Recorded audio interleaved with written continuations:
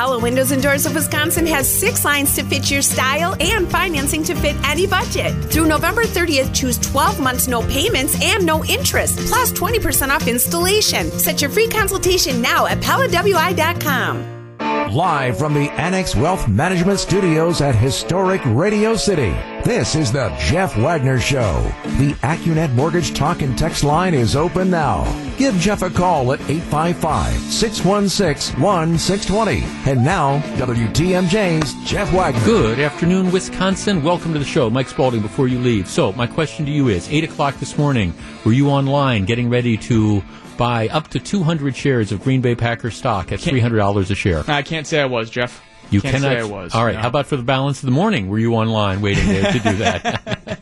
No, I was not. I'm not as hard on people who buy them, though, as others I've seen today. Well, I'm not necessarily hard. I'm just saying that there are certain indications of God's way of telling you that you have too much money, as I frequently say. And to me, again, buying a share. Now, for people who don't know, the Packers are for the third time. I think they did it first in 1997, and then in modern times, at least 1997, it was $200 a share. In 2011, they sold stock for $250 a share. This time, it's $300 a share. You can buy up to 200 shares. Now, these shares are not like typical stock because you cannot sell them.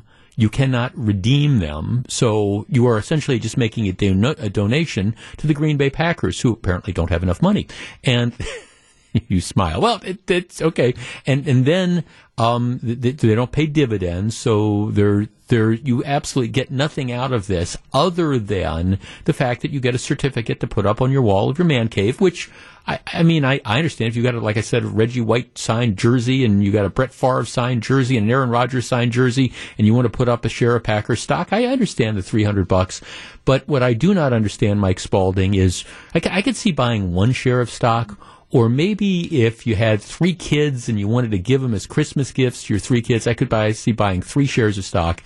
Who would buy 200 shares of stock that is essentially worthless? Well, you know how we always say if there's a warning label on a product, that means someone's tried to do the thing with the product. So was there someone out there who tried to buy 350 shares of Packers stock to try and take some minority control? I don't know. If that was the case, what do we always say? A fool and his money is soon parted. Because, it really, other than being able to vote for the board of directors, it really gives you very limited things beyond that. And if you want to support the team, I get it. And again, if you want that cool thing that you're going to put up in your rec room, I get that. And if it's worth $300 for you, I get that as well, I guess. It's just, I'm with you though, Mike. I wasn't online at 8 o'clock this morning looking to buy a share of Packers stock. No, I mean, if my dad was like a huge Packers fan or something like that, I think it would for be a Christmas gift, absolutely. You know, as opposed to whatever else I'm going to get him. I think that would be awesome. But, yeah, if you buy like 20 shares, do you just get one piece of paper? And no, I think you get 30. I think you would get 20 certificates. Okay. But, okay, what are you going to do? Paper your...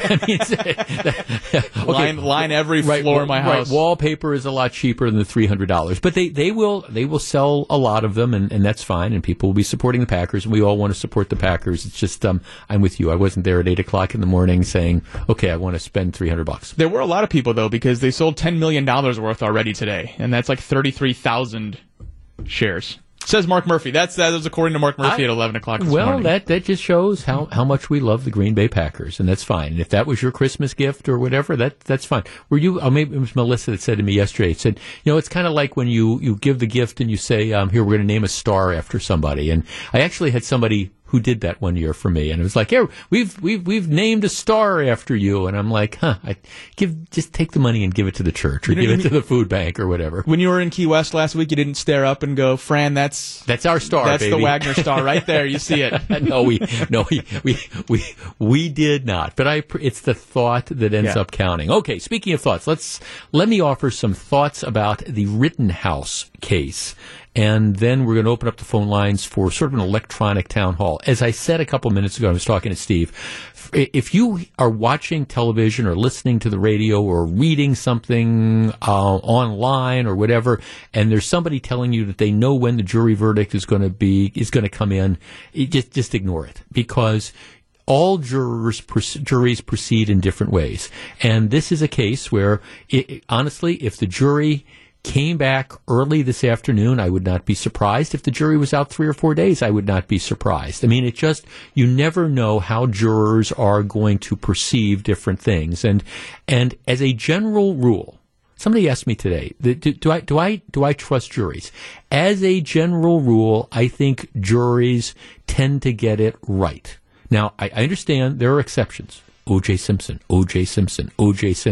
But in general, I do believe, I think the jury system, in general, it works.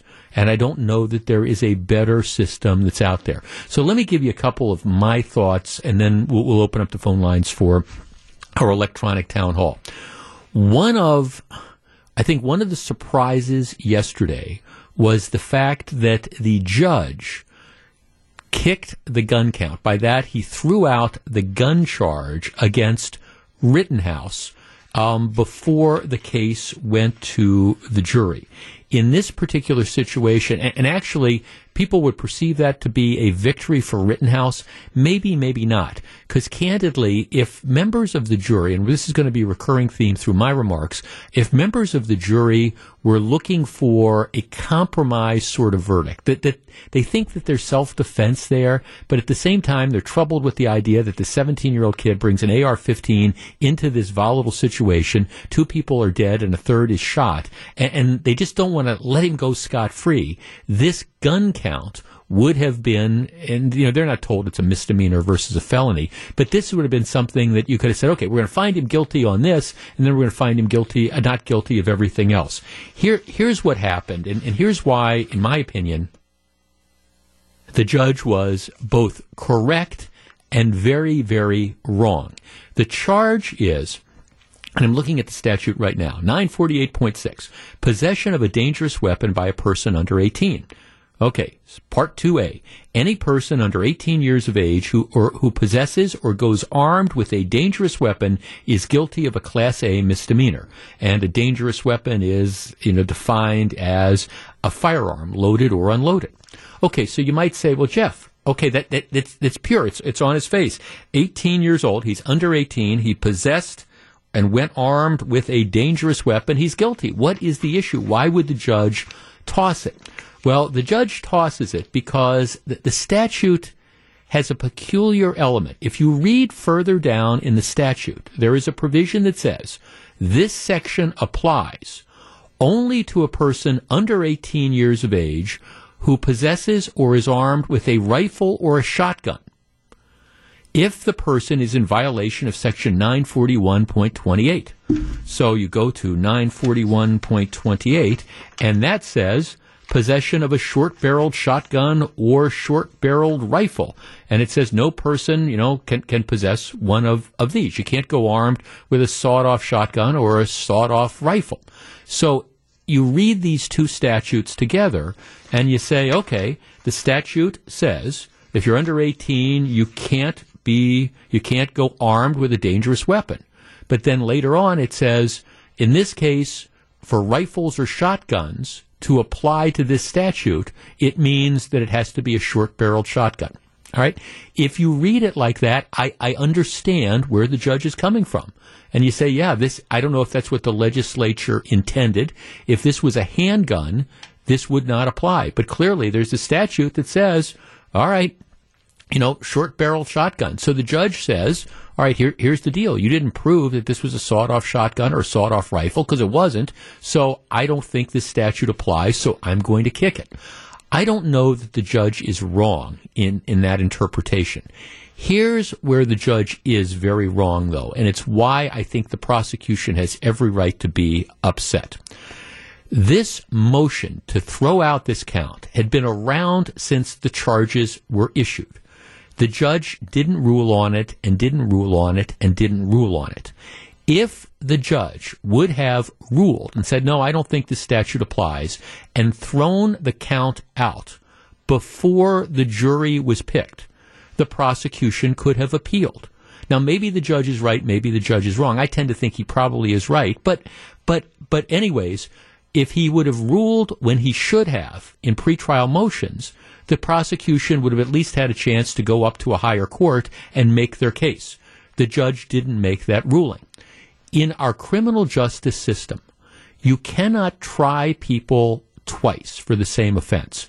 You might hear the phrase jeopardy attaching. What happens is, once a jury is sworn, jeopardy has attached.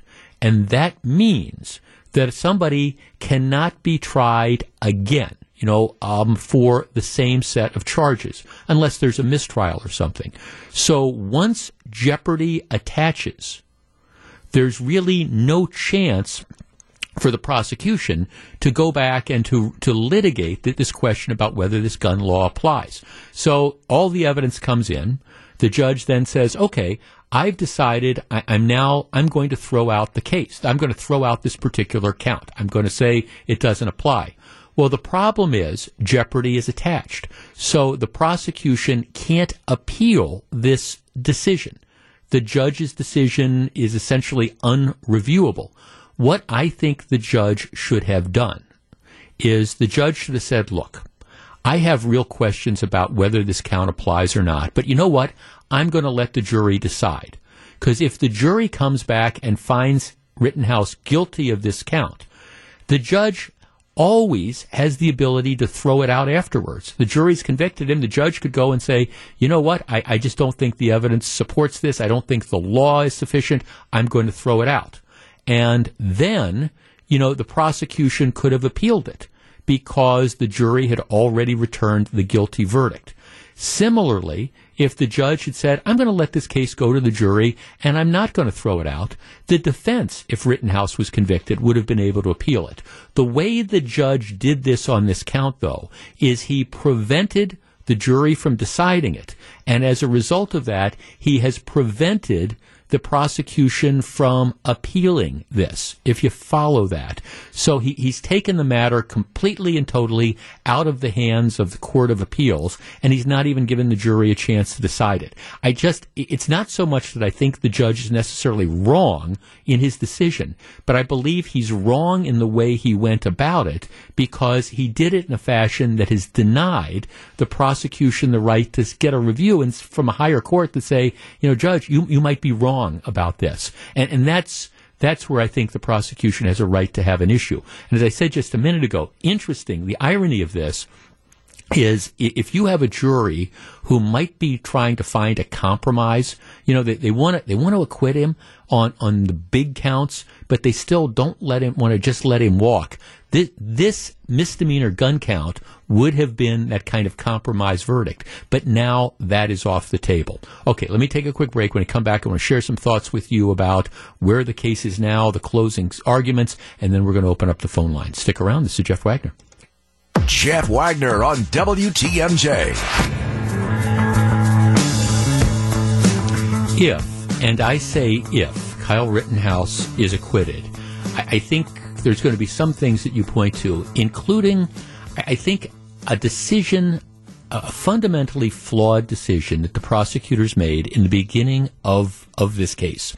I think that they had an image of what this is, and their image of Kyle Rittenhouse was a self-styled vigilante with white supremacist tendencies who came to Kenosha looking to kill people. And that's the theory that they developed. And even though, as it turned out, I don't think the evidence supported that, they continue to maintain that argument. I mean, during the closing arguments yesterday, I'm listening to the prosecutors refer to Rittenhouse as an active shooter.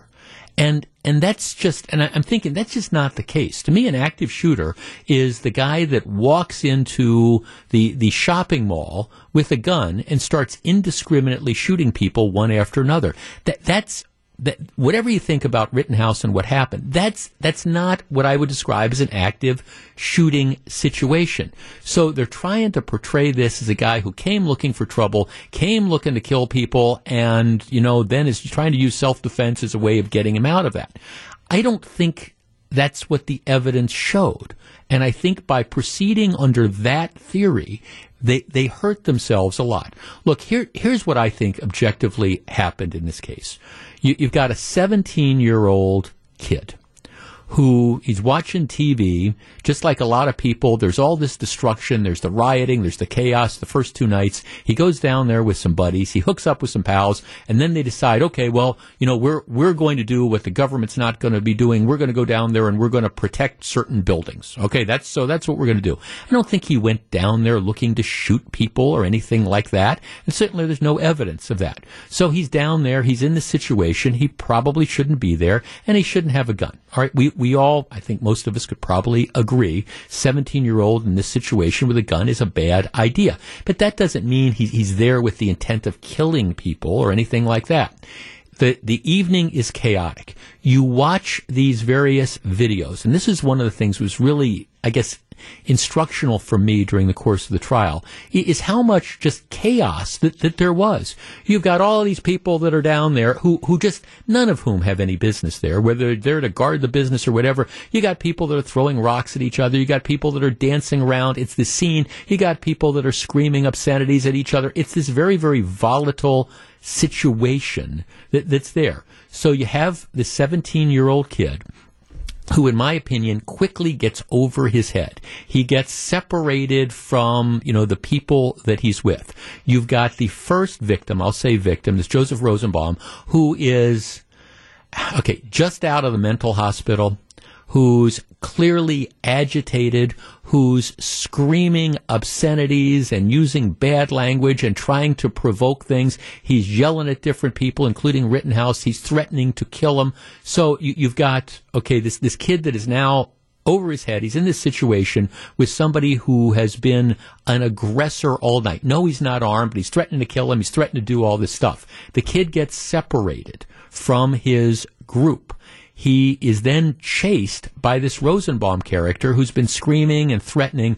Rosenbaum lunges for the gun. I think that's objectively what happens. And Rittenhouse, in a matter of really an instant, fires a couple shots and kills him. All right, that's kind of the background of this. Was there testimony that said he set out to kill Rosenbaum? No, he did it in the spur of the moment thing because Rosenbaum was threatening him and was chasing him. All right, so you have that situation. Then the kid runs. He's trying to get away. It's not like he's shooting everybody else. You have somebody that comes up and hits him with a skateboard, knocks him on the ground. You then have the other guy who didn't testify at the trial, who they call drop kick guy or whatever, who's trying to kick Rittenhouse in the face. So he's on the ground. He's being attacked by these people. He fires rounds and he ends up hitting and killing one. You've got the other guy who's approaching him, who's got a gun that he's not supposed to have. He's carrying a gun. He's brandishing the gun. Rittenhouse shoots him. And then, Rittenhouse ends up running away, tries to turn himself into the police who want no part of this. Get away. We'll pepper spray you because they're already, responding to the shots fired thing. It's just a chaotic situation with a kid who shouldn't have been there, quickly got over his head, but the prosecution is trying to portray him as some, serial killer with white supremacist tendencies. And that's not what the evidence shows. So, I think they were basing their whole case on what was a flawed theory to begin with. And if he is in fact acquitted, this would be, I think, a reflection of just a bad philosophy and some significant overcharging. And maybe if they had been more prudent in trying, once they started figuring out what the evidence was, and if they had been more prudent in trying to issue charges, the case might have gone a lot better for them. And again, they can still get a conviction. But I think the prosecution just proceeded from a very, very flawed perspective from the beginning of this case, which is not to say that there's not going to be jurors that are going to be troubled by this. And I fully understand it, because people are going to look at this and say, okay, we understand the self-defense argument. We understand he's being chased, and we understand these people, kind of attacked him and tried to disarm him after he shot somebody. But at the same time, we're uncomfortable with the fact that you've got a 17-year-old with an AR-15 who has put himself in this volatile situation. You've got two people who are dead. You've got a third person who was shot. And we're uncomfortable just completely and totally saying nothing to see here. You get to walk away. So that's going to be what I think really is going to be the balance that the jury is going to have to deal with. All right, our number, 855-616-1620. That is the AccuNet Mortgage talk and text line. Those are some of my initial thoughts on the matter.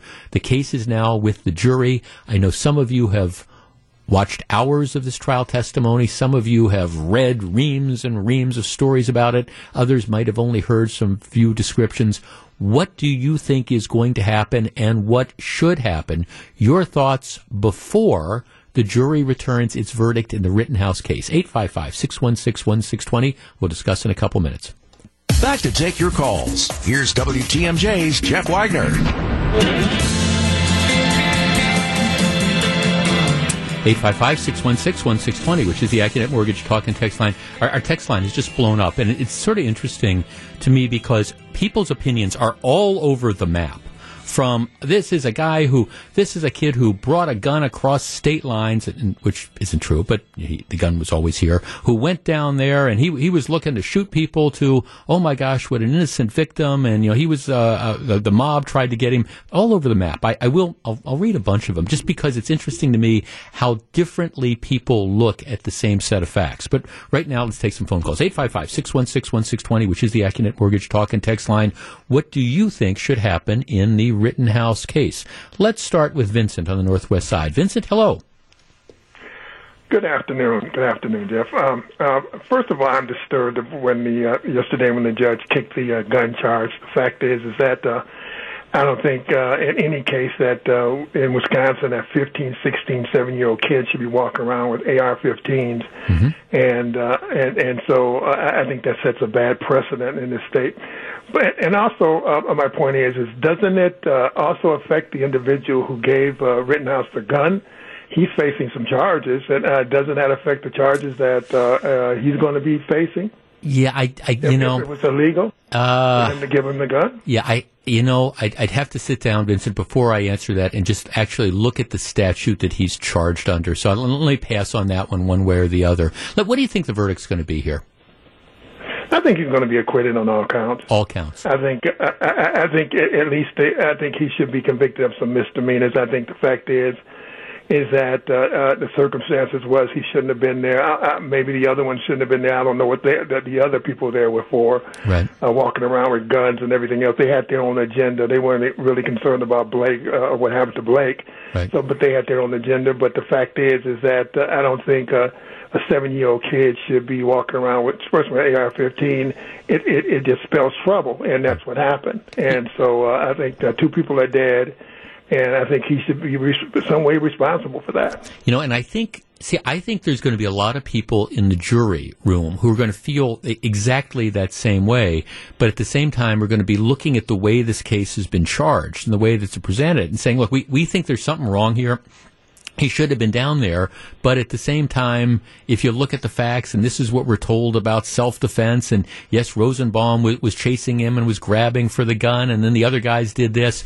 It's an unfortunate situation all around, because I think there's a lot of people who agree, and blunt me into that case, who are very uncomfortable with Rittenhouse putting himself in this situation, but you look at the elements of the crimes, and it's a case that, to me, screams reasonable doubt, because keep in mind, again, it's the state, that has the burden of proving a case beyond a reasonable doubt. No, thanks for the call. A couple people are saying, can the family sue Rittenhouse for wrongful death? And the answer to that is yes. The problem is that, as I always say, and I remember one of my law school mentors, the late great Jim Giardi, always saying we can sue anybody for anything, but the question is, can you collect stuff? So yes, could you sue him for wrongful death? Could the surviving family? Sure, they could, but okay, so and that's a different burden of proof. That's just more likely than not a preponderance of the evidence instead of beyond a reasonable doubt. But so you get a judgment.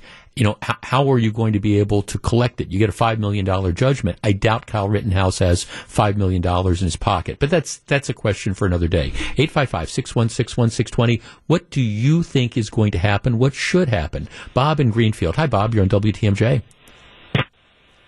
Hi, Jeff. I think he'll be acquitted. And originally, when this case was first developing, I thought he should be convicted of something. But after I watched the evidence, I decided that it was self-defense. Mm-hmm. He was too young, and maybe if he had more life experience, he would have handled things better.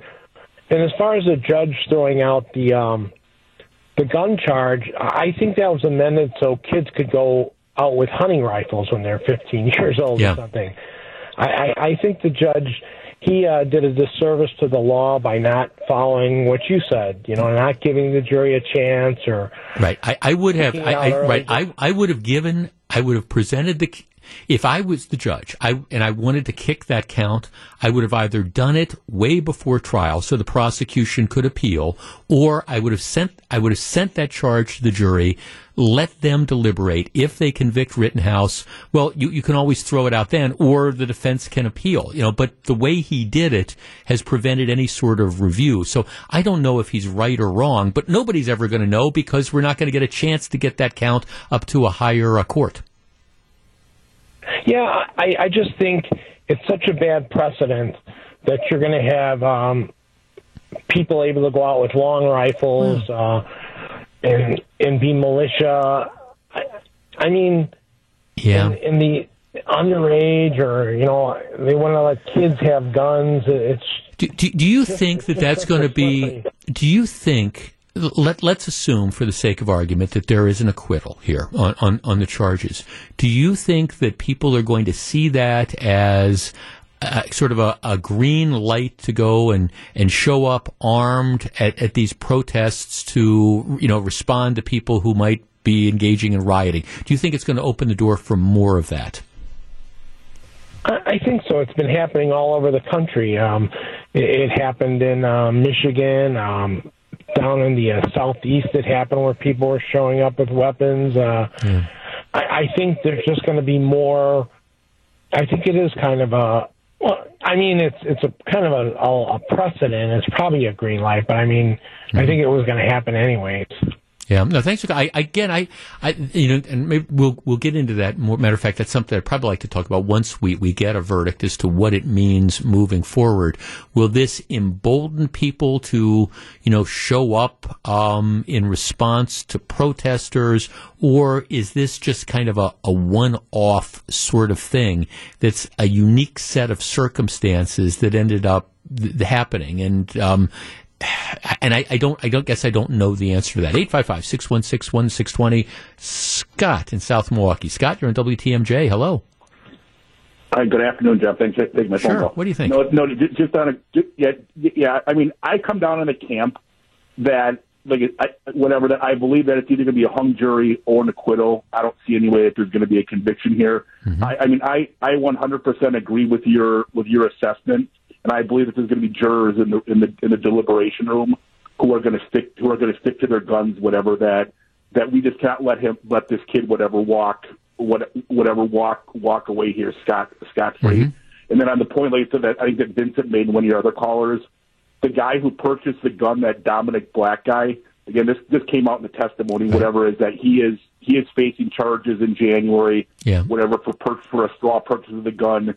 And also the people who own the car source, they're also facing charges as well for their conduct. Yeah, so thanks. I know he's facing charges. Thanks for Vincent's question was, it does the fact that he was legally able, if the judges decide he was legally able to possess the gun, does that affect the underlying charge of buying the gun? I guess. That's why I said I want to look at the statute. If he was a complete straw purchaser and he bought the gun for someone else knowing he couldn't legally own it, that would be the crime. But again, I don't know. If you said it wasn't a crime for him to own the gun, could it then be a crime for somebody else to purchase it? That's the legal question this raises. And off the top of my head, without sitting down and looking at the statute, I don't have a definitive opinion. Terry on the South Side. Terry, you're on WTMJ. Hello.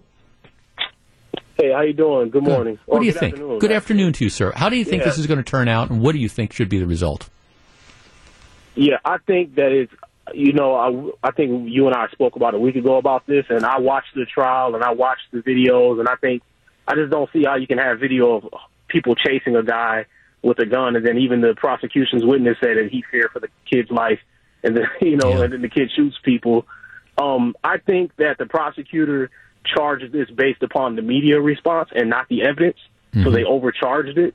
And then I think once they got into the courtroom, the evidence just didn't match the theory that they had because they charged it based upon the response of people in the media.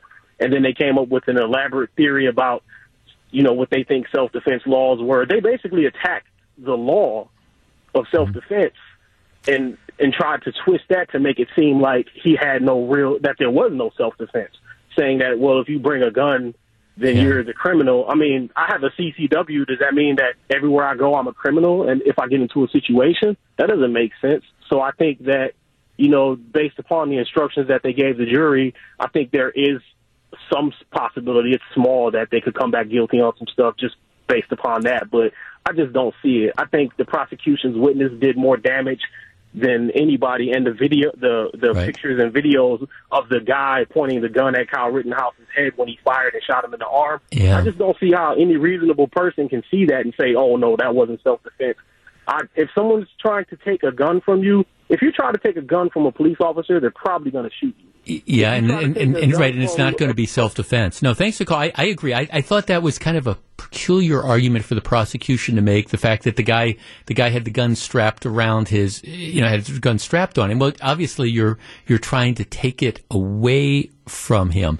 Let me just tell you, I'm trying to think of compromise verdicts, and I'm trying to look at this. One of the counts to look at is count 2.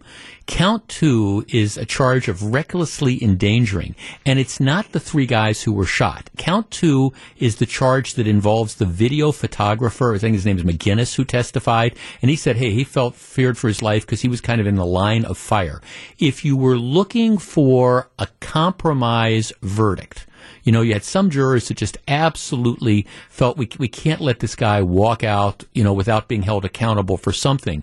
That would be the one count that you might want to look at, simply because McGinnis, he didn't do anything. He wasn't chasing Kyle Rittenhouse. He wasn't, involved with a skateboard or wearing a gun. He was just kind of in the background. And I'm not predicting this is going to be, he's going to be found guilty on that. I'm just saying if there was jurors looking for a compromise, some people just absolutely dug in that said, look, regardless of self-defense, we don't think he should be able to not be held accountable for something.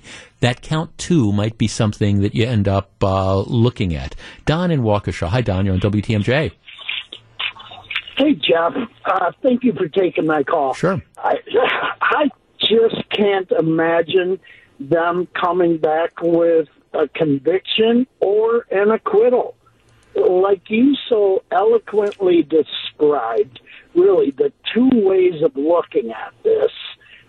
There's just no way to come up with 12 votes in one direction or the other. Yeah, you think that there's going to be a couple people, one way or the other, who are just going to dig in and say, this is clearly self-defense. There's no way in God's green earth we're ever voting to convict. Or a couple people who just say, look, we're not walking out of this jury room letting this kid go after killing 2 people and shooting a third. And it only takes one. Yep. Right? No, you're right. No, thanks. You're right. I mean, that's something you can't stress enough. The verdicts have to be unanimous. All 12 people have to agree, yay or nay. Now, again, keep in mind one of the things, and I keep emphasizing this, the prosecution has the burden of proof. They have to prove guilt beyond a reasonable doubt. In other words, they have to convince those 12 people beyond a reasonable doubt that this was not a self-defense case. And that's a big burden. Back with more in just a minute. This is Jeff Wagner on WTMJ. Coming up after the top of the hour, I want to open up the phone lines again, and we're going to discuss my question about what happens next. And by next, I mean what happens in the next 24, 48, 72 hours after the jury returns the verdict. As I was saying earlier, though, we have just been inundated with texts. Cindy says, Jeff, what happens if there's a hung jury? Well, if there is a hung jury, we do it all again. I mean, well, if there's a hung jury, they cannot reach a verdict, a decision on some or all of the counts. The prosecution then gets a chance to decide, do they want to retry him? And in a case like this, my guess is they will say yes. And I've always thought, as a general rule, retrials work to the benefit of the prosecutor because you've seen what the defense is. And they've had Rittenhouse testify already, so maybe they can, have more time to figure out, okay, if he testifies in a new trial, how would we approach him? Would we question him differently? But the answer to the question is, if there is a hung jury, the case it's within the discretion of the prosecution to retry him. And my guess is, in a case like this, they would probably do exactly that. Jeff, are we saying it's okay for minority 17-year-olds possessing AR-15s in the worst neighborhoods in Milwaukee? Question mark. Well, I guess I don't think any of us would feel or believe that 17-year-olds, majority, minority, white, black, green, brown, red, whatever, should be in situations like Rittenhouse put himself in, carrying guns. I mean, I think maybe we could all agree on that. And maybe here's something that needs to happen clearly. The law on this gun charge, and I tried to walk through it at the beginning of this hour. While if I were the judge, I would have let it go to the jury and then made my ruling and let an appeals court rule on it. The law is admittedly a mess. And so maybe this is one thing that people in the legislature, Republicans, Democrats, and Governor Evers can all agree on. And that is that if we think that 16 and 17-year-olds shouldn't be in possession of AR-15s or rifles outside of a hunting situation or a target shooting situation, maybe what they need to do is get the legislature in session real quick and clear up the law to make it clear. Because, I mean, I'll be honest with you, I look at the law right now and it's unclear what the legislature intended. And the legislature can certainly clear this up by just, coming together and saying, no, we agree that we don't think it's a good idea for 17-year-olds absent outside of a hunting situation or a target situation. We don't think they should be on the streets with shotguns. We don't think they should be on the streets with long guns. If that is the considered opinion, and I think a lot of people would agree with that, they could change the law. They could do it in instant, and then at least moving forward, we wouldn't be faced with this situation. Okay, when we come back, what happens next? Stick around. Live from the Annex Wealth Management Studios at historic Radio City, this is the Jeff Wagner Show. And now, WTMJ's Jeff Wagner. So, Melissa, I admit I'm fascinated by this Packers stock sale where you buy shares of stock that are worth nothing. So you can buy up to 200 shares, $300 per share. So that's $60,000. So you could buy $60,000 worth of worthless stock should you choose. I wonder if there's anybody out there that has done that.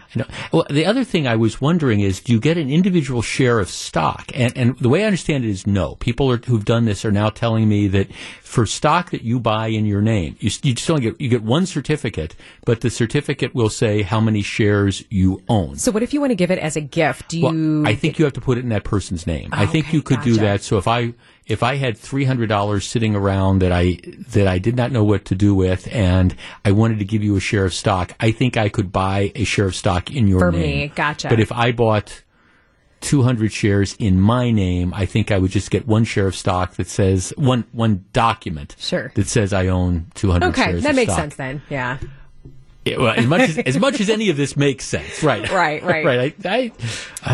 Boy, you're definitely on the no train. Well, for this. I'm definitely on the no train, and I understand one share of stock if you wanted to put it up on your wall, as a keepsake. I guess I get that. I get that. To me, I just as soon have like an autographed jersey or something like that. But whatever. I get the one share of stock. I don't think I understand more shares of stock than that. I guess I do get it giving a gift. If I had a friend that was a major Green Bay Packers fan and I wanted to spend $300 on that person, I guess that could be, a novelty. And they already have all the clothing. And they already have all that other stuff. You don't want to buy T-shirts or things like that. I guess I could see that. Yeah, I get it. I get the one stock kind of thing, but if people are buying multiple stocks, I don't know. Yeah, I mean, but 33,000 shares sold this morning, if I do the math. So but there's still 200,000 out there. So if you want to jump in, you just pull out that credit card and you go to Whalen. Okay. Let's talk about a different aspect of this Rittenhouse case. And as I said at the start of the show, anybody who predicts when the jury is going to have a verdict is just blowing smoke out of a certain part of their anatomy, because you never know. And take it from somebody who's as I said, probably tried over 100 federal criminal trials.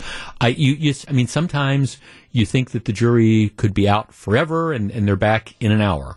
And other times you think that, oh, this is a case that's just a dead bang winner and they're going to hang out and they're out for a couple of days. I was telling a story this morning to someone. I had a case, true story. It was a tax case. It was a guy who didn't pay his taxes. And in these cases, they almost never go to trial because it's pretty open and shut. You either, you made the money and you either paid your taxes or you didn't. And this was a guy he was what they used to call, maybe they still do, a tax protester. He just didn't believe the government had the right to collect taxes. So he just flat out didn't pay them. All right, so okay, he goes to trial. And again, it's a straightforward case. Believing that you don't have to pay the taxes is not a defense to like a tax fraud case. It's just not. So I will never forget, the trial starts, and it was in federal court, and it was in front of the late federal judge, late Terrence Evans, and Terry Evans was a great guy. So it starts, it's the Monday of Thanksgiving week. So, okay, coming up to X number of years ago, next Monday. And it's really an open and shut case. We present the evidence that says he made all this money and he didn't pay taxes. And he gets on the witness stand and he goes into his convoluted thing about how he doesn't believe that dollars are whatever the weird theory was, but it was, it wasn't valid. So the case goes to the jury. Now the jury gets it on Tuesday afternoon. Now Thanksgiving is Thursday. And I would say, and it's about 6 men and 6 women. And I'm not being sexist when I say this, but let's face it, when it comes to Thanksgiving dinner, the women tend to share more, to accept more of the responsibility for the dinner than us guys do. That's just the reality. So this is an open and shut case. The jury should be back in an hour. Well, they're not back in an hour. And the deliberations go into Tuesday evening. And the judge, I think, is legitimately surprised as well, because, again, this isn't a difficult case. And, as he brings the jury out to ask him how they're progressing, you can tell that there's a lot of, I don't use the word pissed off very much on the radio, but you can tell there's pissed off jurors, and they're looking at one woman. And it's becoming very, very clear from jury body language that there's one woman who is holding up this entire jury, because, well, like we said before, they've got to be unanimous. So they go home for the night. They come back Wednesday. Now, Thanksgiving is the next day. So you have all these people. They're going to have relatives descending on their houses, and and turkeys to cook, and and to be stuffed, and potatoes to be mashed, and all this stuff, and yams to be candied, and all these different things. And this jury is and they're just not reaching a verdict, and And it's very apparent that there's one woman who just doesn't want to vote to find the guy guilty because she's sympathetic to him. Maybe she doesn't like to pay tax. I don't know, but she's dug in. And we get to about 7 or 8 o'clock Wednesday night. Now, Thanksgiving is the next day. The judge brings them back, and the jury says they've got a verdict. And the judge brings them back out, and you can tell there's 11 really unhappy people, and there's one woman who's there, and she's crying and stuff like that. And so they return a verdict. They find him guilty. And then the defense asks to have the jury polled, and that means you ask each individual juror, is this and was this and is this your verdict? And I'll never forget, because we get to, they call this woman's name, and there's this long silence. And I remember just watching all the other jurors turn and kind of look at her like, don't make us go back into that room. And real softly, the lady says yes. And I was kind of curious as to how the judge was going to handle it, because he didn't say, I'm sorry, I can't hear you, or are you sure? He just says, she said yes, and that was it. He just blasted ahead, and the guy got convicted, and everybody got to go home to Thanksgiving. But again, that's a situation. I tell the story just to make the point that you never know what a jury is going to do. You have a case that you think is just open and shut, and you get one juror that decides that they're just going to hang out on this, and they're going to try to hang up everybody else because of whatever. So you just never know what the timing is going to be. But sooner or later, this jury is going to return a verdict. And assuming that there is a verdict that's returned, either guilty or not guilty, my best guess is at least you're going to get a smattering of not guilty verdicts on some of the main counts. Now, maybe as we talked about in the last hour, there'll be compromise verdicts on things. But I'm already watching the TV reports. there is not a large number of people that are outside the courthouse, but the people who are out there look to me to be angry. There's some people who believe that, and they're clearly very agitated, and they're pointing fingers. There's some people holding signs saying this is self-defense, and there's other people who are yelling at them saying it's not. It's not a large group. I don't want to overstate this. Maybe a dozen, maybe 20 people, depending who've gathered now. But once there is a verdict, that once they announce that there's a verdict and the verdict's going to be read at whatever time, that more people will flock to the courthouse. All right. In anticipation of that, let me read a joint statement that was issued by the Kenosha Police Department and the Kenosha County Sheriff's Office, where they say they understand and recognize the anxiety surrounding the Kyle Rittenhouse trial. Our departments have worked together and made coordinated efforts over the last year to improve response capabilities to large-scale events. We have also strengthened our existing relationships with state and federal resources. The department have said there is not a current need to set curfews or close roads. Governor Tony Evers, who apparently, recognizing, I think that he mishandled, the Jacob Blake protests by not sending enough National Guard people and then limiting what they could do back in August of 2020. He has now said that all those who choose to assemble and exercise their First Amendment rights in every community should do so safely and peacefully. Any efforts to sow division and hinder the healing are unwelcome in Kenosha and Wisconsin.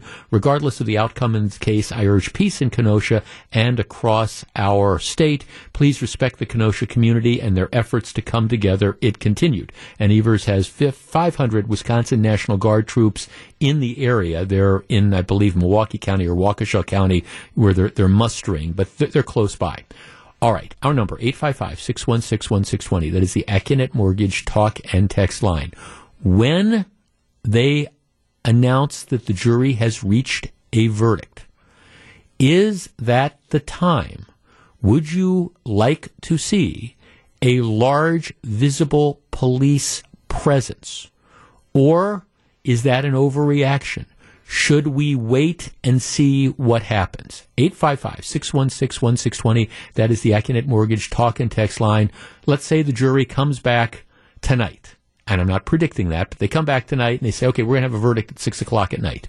All right. Is that the moment where you say, all right, let's mobilize, let's get a lot of police that are in that area because we're worried about things? Or does that just make matters worse and maybe antagonize some of the people who would otherwise, I don't know, just antagonize them, say, this is the police, it's a police state, they're interfering with our right to protest?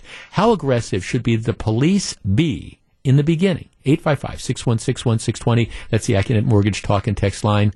What do you think? We discuss. Jeff Wagner on WTMJ.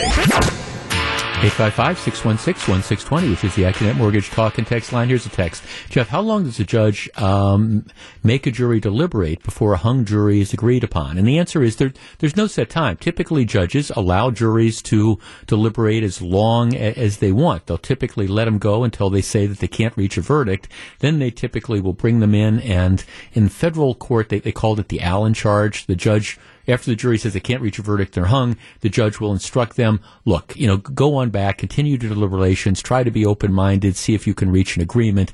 And if they come back after that and say they can't reach an agreement, typically you will declare a hung jury. But there's no magic time. It's no magic time at all. And typically you take your cue from the jury. Okay, when there is a verdict, all right, what does the response of authorities need to be? Julie in Kenosha. Julie, your neck of the woods. Good afternoon. Good afternoon, Jeff. Thank you so much for taking my call. Yes, ma'am. I believe we need to have a presence of the National Guard right away when the verdict is delivered. I think a lot of Kenoshians, my fellow citizens here in our great city, would say that Governor Evers screwed up the first time, not having that presence there immediately. That's really why we're in the problem we're in right now. Yep. Well, there's no question. I mean, you talk to both the sheriff and the police chief, and they acknowledge those first 2 nights they were overwhelmed. They lost control of the streets, which led to all the destruction, which then created this environment where you had people from the outside who thought they needed to come in to protect buildings from the rioters or looters or whatever. Yeah, civilian authorities lost control those first 2 nights, and there's no doubt about it. I think so. So you don't think it would be an overreaction to see a significant police National Guard presence on the street from the beginning? That's exactly what I think. I think the presence should be there right off the bat. I don't think we're going to have a repeat situation, quite frankly, because it's cold out. Yeah. I don't think we're going to have the same type of environment that we had last summer. Yes. But I feel like the presence needs to be there right away. Yeah, Julie, thanks. I think you're right. I don't think. Look, weather is a factor. That's just the truth, and she's exactly right. It's a different time of year.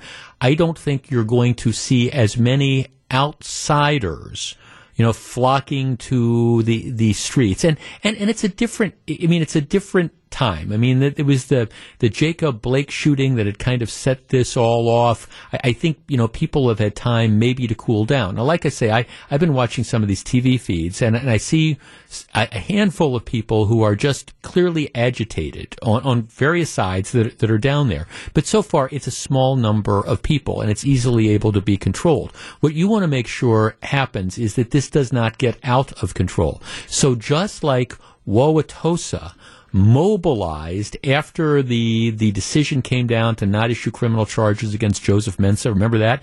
And some people say, this was overkill. We had all these police and we had this National Guard presence. To me, the response is better safe than sorry.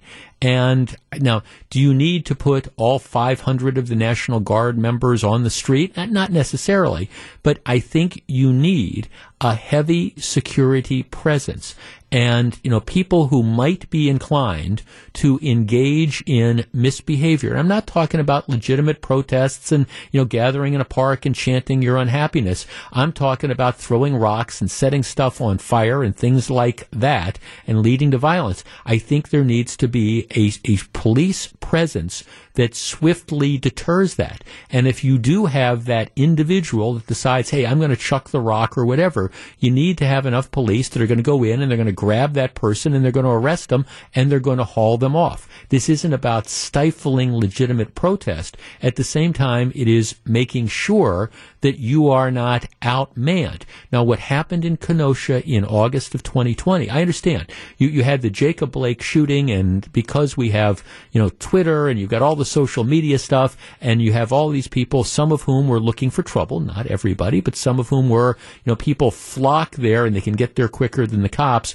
because it's just something that happened in the snap, in the blink of an eye. This is not one of those situations. There's been planning. My guess is the Kenosha police are going to be prepared. My guess is the Kenosha Sheriff's Department is going to be prepared.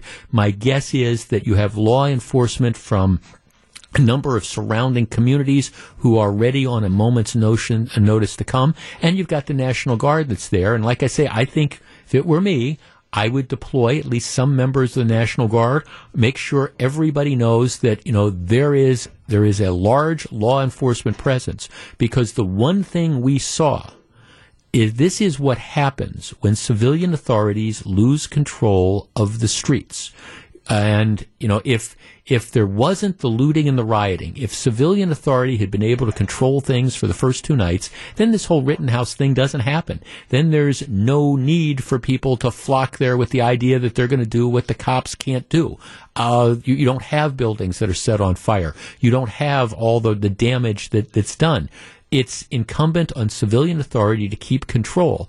I don't think it's going to be as bad. I agree completely with Julie. For a variety of reasons, I don't think, even if this is an acquittal on all counts, I'm not predicting that, but even if it is, I don't think you're going to see the mass public response that you did in August of 2020 for a variety of reasons that we can talk about at some other time.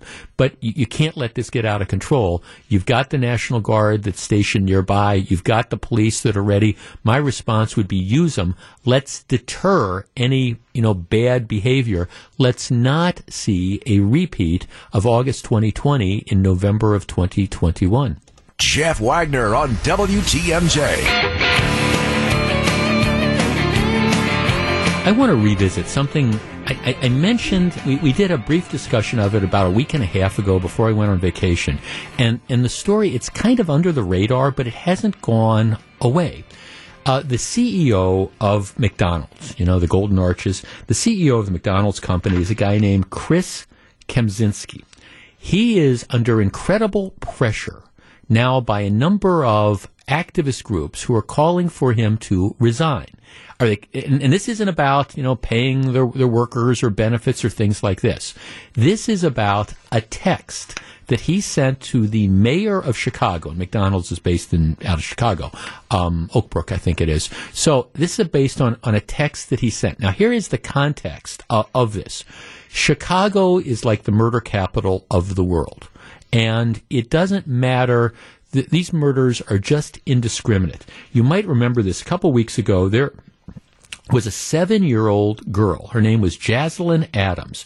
She was shot dead while sitting in a car with her father at a McDonald's drive-thru. And that's now the McDonald's connection. What happened was the father, who, by the way, was injured but survived, the father has a long criminal record.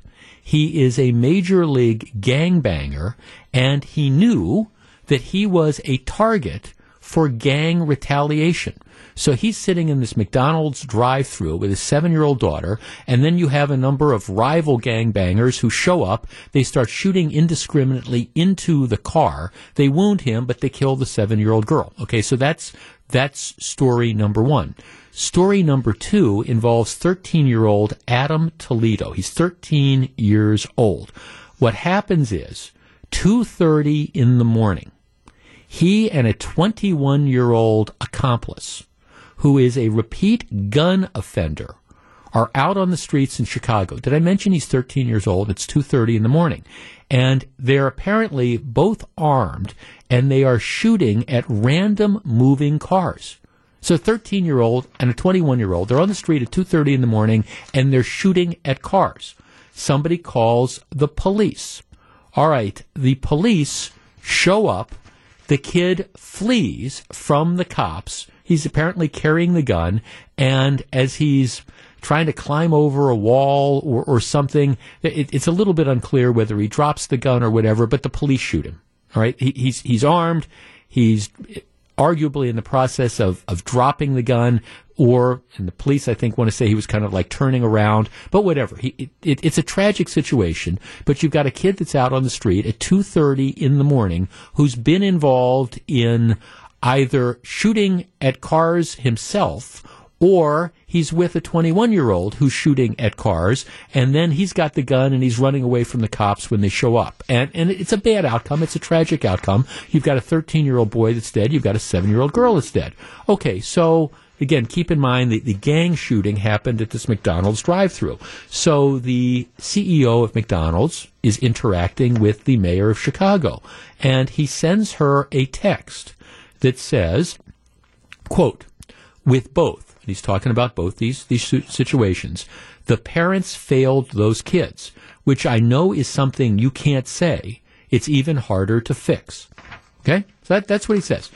With both, the parents failed those kids, which I know is something you can't say. Even harder to fix. All right? This text becomes public. And now he's being called insensitive, terrible. How dare you blame the parents for these tragedies? Have you no sympathy? Have you no heart? How can you do this? You need to resign. Huge, huge backlash. Okay, our number, 855-616-1620. That is the Accunet Mortgage talk and text line. Look, here's the problem. In my opinion, we can't even begin to fix a lot of the social problems that we face in this country if we can't discuss them open and honestly. And yeah, I don't think the CEO of McDonald's should be forced to resign over this. I don't even think he should apologize for this, although he has, because that's the world we live in. What he is saying is the truth. A 13-year-old boy should not be out on the streets of Chicago at 2:30 in the morning shooting at cars and then running from police. That's just the reality. The parents failed him by not keeping him home. The 7-year-old girl is collateral damage. It's a huge tragedy. But why was she shot? Well, she's shot because her father is a gangster who was involved. This was a gangland retaliation, and the people that went out to do the shooting, they were trying to get Dad, and they didn't care who might be around Dad. And I'm not excusing, again, the people that were responsible for pulling the trigger, but the reason this 7-year-old girl was put in harm's way and ultimately killed was the fact that she was with her father, who was a gangbanger himself, who had chosen this particular life. 855-616-1620. That's the AccuNet Mortgage talk and text line. Okay, is it unreasonable to say, as the CEO of McDonald's did, with both, the parents failed those kids? And my answer would be, the parents obviously failed those kids. Doesn't make it less of a tragedy. Doesn't, I think, pour salt into a wound, but it's true. And maybe it's fair to ask parents to kind of maybe look at in their own hearts and figure out, okay, let's go back to the Rittenhouse case. Maybe that mom shouldn't have let that 17-year-old get into that particular situation because none of this would have happened. Maybe the father of the 7-year-old girl shouldn't have been involved in a life of gangbanging that caused him to be the subject of a gang retaliation. Maybe the kid the 13-year-old should have been home, where I would argue 13-year-olds are supposed to be on night instead of out shooting at cars with a 21-year-old accomplice. 855-616-1620. Can we not even discuss this anymore? We discuss. This is Jeff Wagner on WTMJ.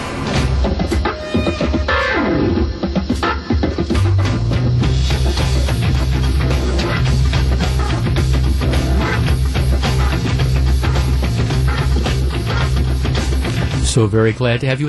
What's frustrating to me about this is that we cannot fix our social problems if we can't discuss them, because we're afraid of being politically incorrect, or we're afraid of offending somebody. And so as a result, when we see stuff that is obviously wrong, we can't even call them out. Now, there's countless times on this program in any given week, and this goes back for the 24 years I've been doing this show, where people will say, where are the kids? Where are the parents? What was this kid doing? What was this 13-year-old doing in that stolen car at 9 o'clock at night, driving 95 miles an hour, and now the kid is dead or in the critical condition in the hospital or whatever? Where were the parents? Well, you can't even apparently ask that question anymore. And the CEO of McDonald's is finding that out. And the two cases we talked about, 7-year-old girl dead in a shootout that happens at a McDonald's drive-thru because she's in the car with her dad, who is a gang member who knew that he was subject to gang retaliation. And a bunch of rival gang members show up and they shoot up the car, a la like the Sonny scene in the Godfather, and the girl gets killed. Oh, okay, we can't even say that the parents failed that girl. Of course the parent failed that girl. And that's just the uncomfortable truth. Same thing is true with that Adam Toledo case. 13-year-old kid, 2:30 in the morning, out with a 21-year-old guy, and they're shooting up the streets of Chicago. The police get called. The kid's got the gun. He runs. The police shoot him. Okay, it's a horrible sort of thing, but what was he doing in that situation in the first place? And can't we say that maybe the parents, if they had exercised some more control, maybe that this bad stuff wouldn't have happened? And if you want to carry that on to the Rittenhouse case, regardless of whether you think this was self-defense or not, couldn't we perhaps all agree that maybe if the mom or the dad of Kyle Rittenhouse had said, you're 17 years old, this is a volatile situation, you've got nothing good is going to happen if you get yourself into that situation, and especially nothing good is going to happen if you're carrying an AR-15.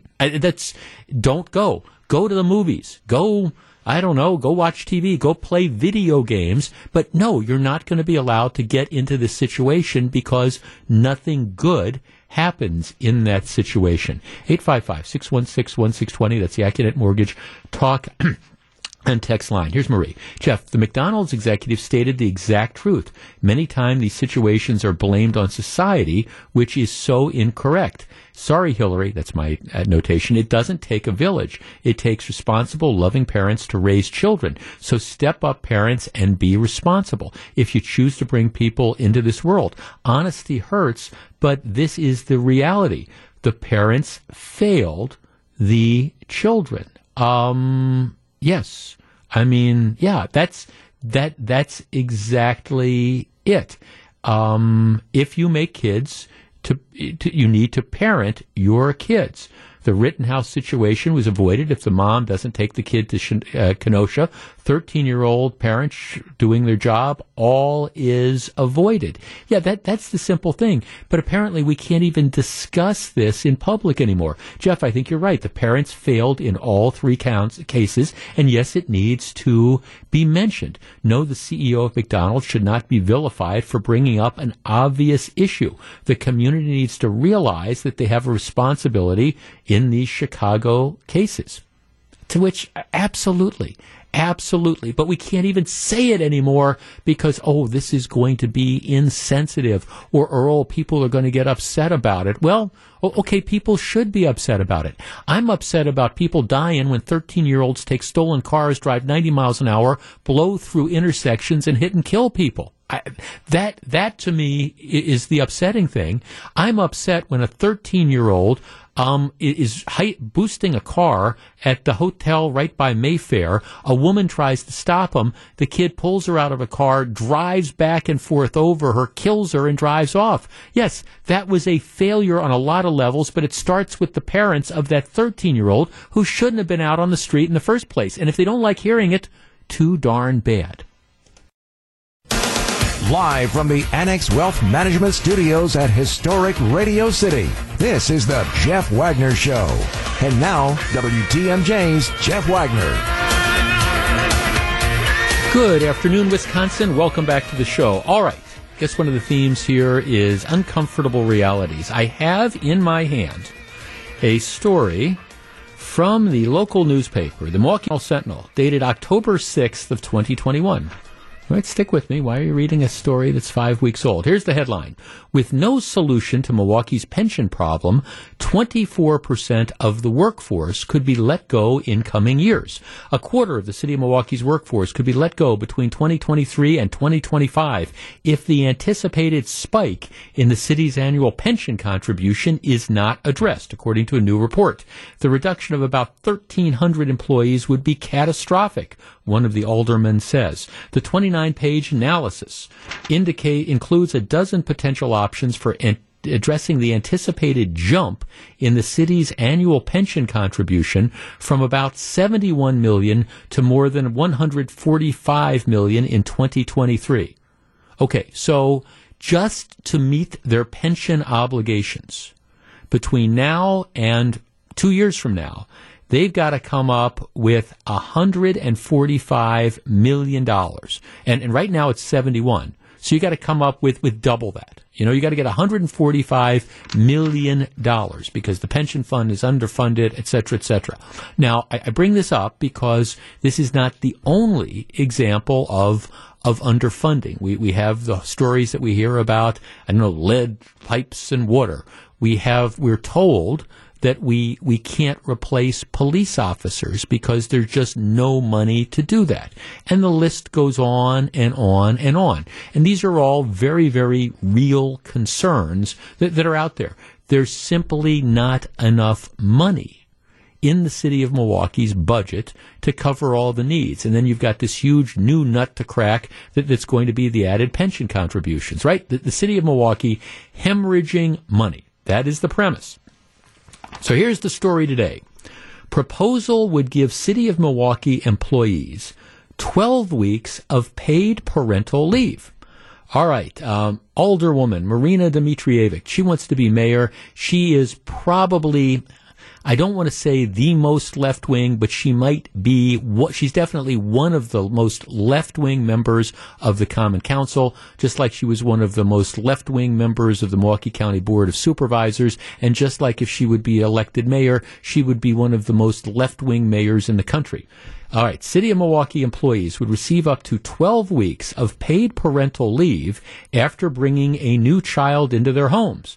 Dmitrijevic, frustrated with the lack of action at the federal level because on the federal level they realize they cannot afford this. So she wants paid parental leave. The way it stands now, city employees can take parental leave, but it's either unpaid or the result of cobbling together vacation and sick time. So, for example, if you know that you're going to have a baby or your wife is going to have a baby, what you do is you plan ahead and you say, okay, I'm going to save my vacation time, I'm going to save my sick time, whatever, and I'm going to use that. Well, Dmitrijevic doesn't think you should do that. She thinks every employee, male or female, should get 12 weeks paid family leave, courtesy of, in this case, the taxpayers of the city of Milwaukee.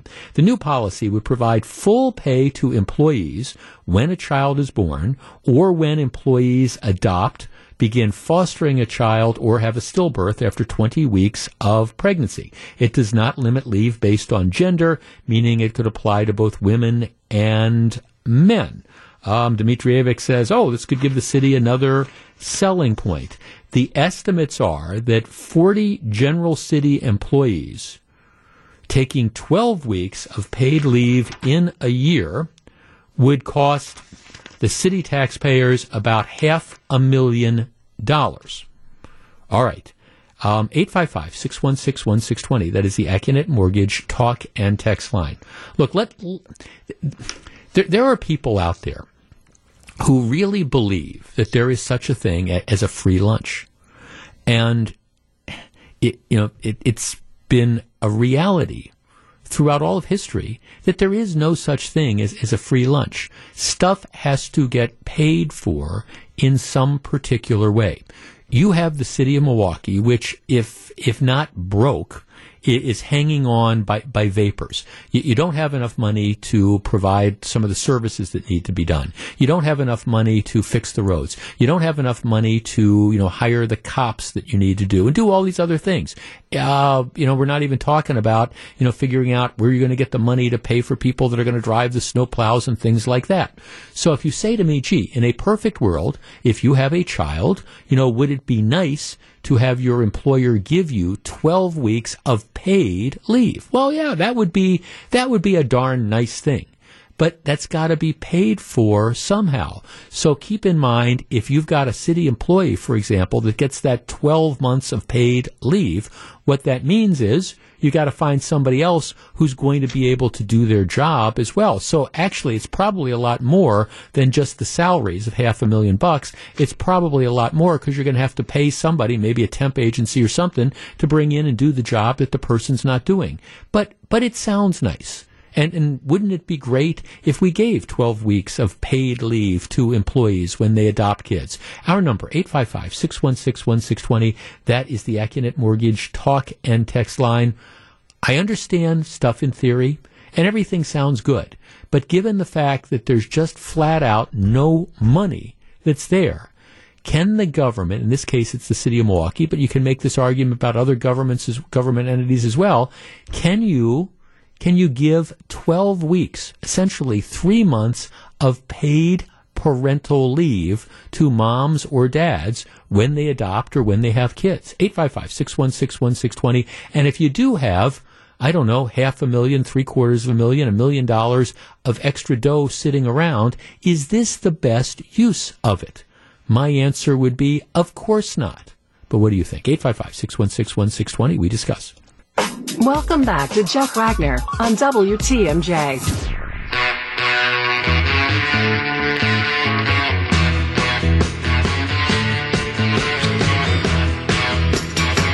Let me give you some perspective on how out there this proposal is by this member of the Common Council, Marina Dmitrijevic, who wants to be the mayor. Now, Madison, the city of Madison, has a paid parental leave program, and this is the People's Republic of Madison.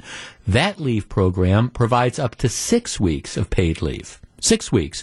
In Milwaukee, she wants to double it. She wants to go double what they do in Madison. In Madison, about 4.5% of the employees use that option every year. 4.5%. This estimate that they're throwing around in Milwaukee, 40, I think that's really, really low. If you said to the city employees, and I'm not knocking city employees, but if you said to city employees, hey, you can have 12 weeks off. You know, if you adopt a kid or you have that baby and it's not for the mom, it's for the mom or the dad, you have 12 weeks off. You know darn well that it's going to be more than 40 people who are going to take advantage of that. And what does that do for all the other employees that are out there? Maybe the folks that have already had their kids. You're going to have to pick up the slack for all the other employees that are taking this. This idea that it's only going to cost $500,000 is, of course, based on the fact that only 40 people would take this. Well, I think that's naive, but that doesn't factor into the account that you're going to have to either pay overtime than to the existing employees who are going to have to do the job of the people who are gone or the temporary help or whatever. Bottom line is, at some point in time, don't you just have to say no to this stuff? Here's a text, Jeff. The reality is Milwaukee can't afford the bills it already has. How the heck does she think Milwaukee can afford to give 12 weeks of paid leave? I work at a hospital. And we don't get paid leave unless we have banked our vacation time or our sick leave. Yeah, and that's what they do now. You know you're pregnant and you know that you're going to want some time off. Well, you get unpaid time off. That's under the Family Leave Act, FLMA. So you can have time off, and that's fine. But if you want it to be paid time off, yeah, that's what you use your sick leave for. That's what you bank your vacation time for. And that's what you plan ahead, as opposed to simply saying, well, gee, I want another 3 months of paid time off at the expense of, my employer. That's the deal. Jeff, I went through this when I worked for a different city. I used my vacation time and my sick time. They had a policy where employees could donate their time for medical conditions, and in the handbook, they didn't exclude maternity leave or birth. My doctor approved the medical condition form, but the employer still didn't grant it for me because they said that. I mean, and that's a whole different story. But yeah, you plan ahead, and that's the deal. You want to take time off after you have a baby. I get it. I understand why you'd want to stay home. But this idea of expecting the taxpayers to pick up the tab for that decision that you have made and your coworkers then to have to, cover this, I think that's where it becomes unreasonable. That's where you kind of, plan ahead and you figure, all right, this is what we're going to have to do if we're going to have this. Jeff, you don't have children and you must hate parents. Of course they should get 12 weeks paid off. That's sarcasm. When my daughters were born, I took 6 weeks off unpaid, but free from my 401k to cover the expenses that we had when my wife and I were on leave. Yeah, that's the idea. Well, you hate parents. You hate children if you don't think that parents should get 3 months off. No, is it a nice thing? Yeah. But can you afford it? And is this the biggest priority thing that's out there? I mean, seriously, if you want to stay home, that's great. I think that's wonderful. Does the employer, in this case, do the taxpayers, have an obligation for you to be paid while you stay home? And my answer is no. And if you're going to say, let's give them 12 weeks of parental leave, explain to me where that money is going to come from. Are we going to say to the citizens, the senior citizens on fixed incomes, that you're going to have to pay more in taxes? I mean, where is the dough going to come from? Are we going to say, hey, let's get rid of a couple extra police officers? Okay. Let's explain and figure out where the money is going to come from. And by the way, a number of you are pointing out correctly that, Jeff, they've got the trolley. If Milwaukee can spend all this money on the trolley, obviously there's no shortage of money to spend. To which I admit I don't have a really good response. But just because we've peed all this money away, building this trolley line, which I predict, by the way, once Tom Barrett leaves for Luxembourg, the impetus behind expanding the trolley and putting more money into that streetcar, I think that's going to kind of all go by the wayside. That's just sort of my prediction. But yeah, I acknowledge if you can buy the trolley, you pretty much shouldn't say no to anything. But we shouldn't have bought the trolley in the first place. You're listening to Jeff Wagner on WTMJ. Look, here's some of the thinking. Here's a text in this. Jeff, the city of Milwaukee and the state of Wisconsin spends how many millions of dollars in sports venues, lighting up the bridge, etc., but we can't pay for families to spend time together? ? To my response is, but we do pay for families to spend time together. It's called vacation and sick time. I mean, again, the idea is, at what point in time do the taxpayers say enough is enough? Like I say, if you have a baby, you want to stay home unpaid, no problem. You get to do it. If you want to stay home and be paid, no problem. You use vacation time, and the vacation time that you get in the city of Milwaukee, as a general rule, is, I think, extremely generous, and you use your accumulated sick time. I mean, that's how you approach it. When I worked for the federal government, you could accumulate sick time, and that's what I always did. Thankfully, I never, was out for any sort of catastrophic length of time, but the idea was you accumulate sick time, you bank the sick time, so if you need it for an event like, say, you want to stay home after the fact with a child, well, that's when you do it. That's what that is there for, period. But there's this idea that no, we have to essentially foot the bill for all this type of stuff. And again, I understand it's a nice thing. It's a wonderful thing. But at some point in time, people have to pay for this. So explain to me where the money is going to come from to pay for these different benefits. Are we going to have fewer cops? Are we going to, you name it. Are we not going to pay people as much to plow the snow, which means your roads aren't going to get plowed in the winter? Explain to me where the dough is going to come from to do this. Speaking of that, what this story about the firing of former Chief Alfonso Morales just continues to get worse and worse. Okay, so the Fire and Police Commission violates the law and Morales' rights. They fire him. They end up having to pay him and his attorneys a total of $627,000 because of the way they went about it. In addition to that, the city attorney's office had hired an outside attorney to help advise them on this Morales case. And the budget for this was $40,000. Okay, that might sound like a lot to you, but I mean, I was in private practice for a while. I understand $40,000 is fine. Last summer, though, it became apparent that the law firm was going to exceed that cap. They'd spent more time working on it than they'd originally planned, and so they said, hey, look, we think it's going to cost like another $16,000. The city attorney's office apparently did nothing. They just said, well, go ahead and do this. Keep working on the case.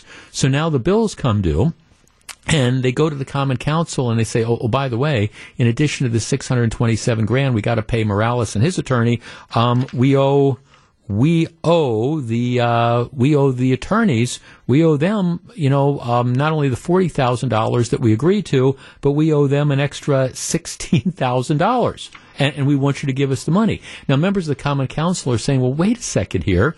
If you knew in June or July that this cap was going to be exploded and you need more money, don't you think the responsible thing would have been to come to us and ask permission to spend that extra money? And apparently members of the city attorney's office say, well, yeah, humana, that would have been the better way, but we just didn't do it. Now we want the money. And I think the Common Council is about to say no to that, which will make an interesting issue with the law firm. But again, the whole Morales case, if you want just, an example, a primer from A to Z as to how to screw up something by a municipality, the Al Morales case is one of those situations. And while I wish the new police chief, Jeff Norman, the best of luck in a very, very difficult situation, you can't tell me that the city wouldn't be better off if Alfonso Morales had been the chief for the last year plus. Okay, when we come back, we'll talk to John McCure, find out what he and Melissa have on their minds on Wisconsin's afternoon news.